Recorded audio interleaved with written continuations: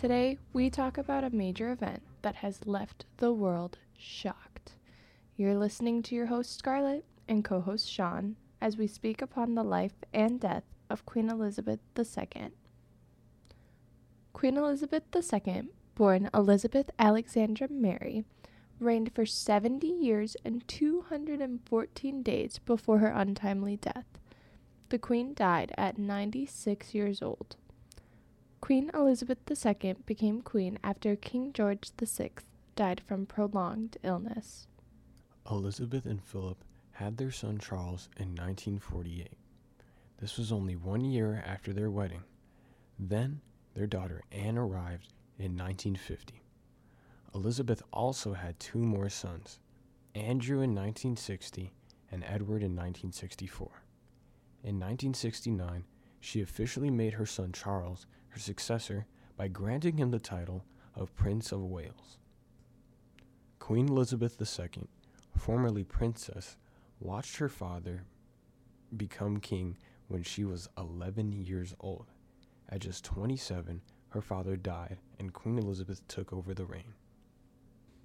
As a queen, Elizabeth was served by 15 prime ministers in her reign. Her eldest son, Prince Charles, will succeed her as king. King Charles III is the oldest heir to become king at 73 years old. Queen Elizabeth was regnant of 32 sovereign states in her lifetime and still had 15 sovereign states in the preceding of her death. Impressively, the Queen had traveled to more than 100 countries during her reign. She has been to Canada 22 times and France 13 times, which is more than any other country in Europe. Held at Westminster Abbey, Elizabeth's coronation ceremony was the first to be broadcast on live television.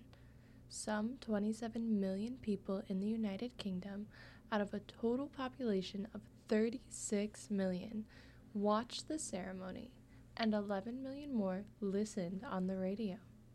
Afterwards, some 3 million people lined the route as the Queen and her entourage made a slow procession back to Buckingham Palace.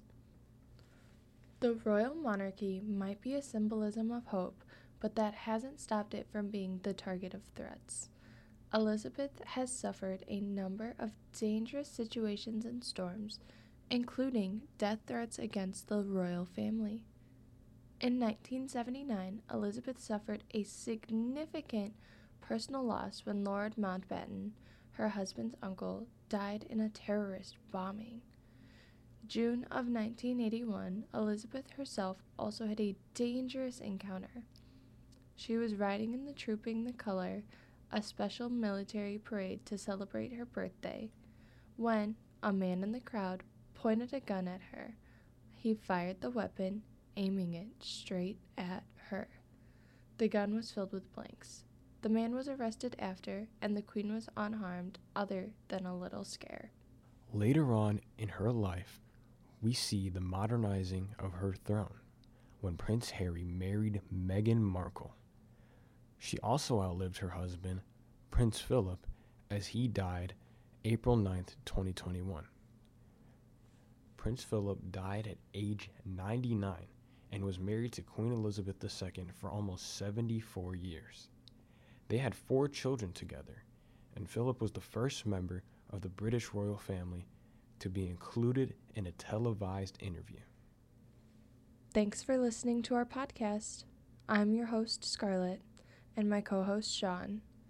We hope you enjoyed this edition as we talked about Queen Elizabeth and her family during her reign. We hope to see you here again another day soon.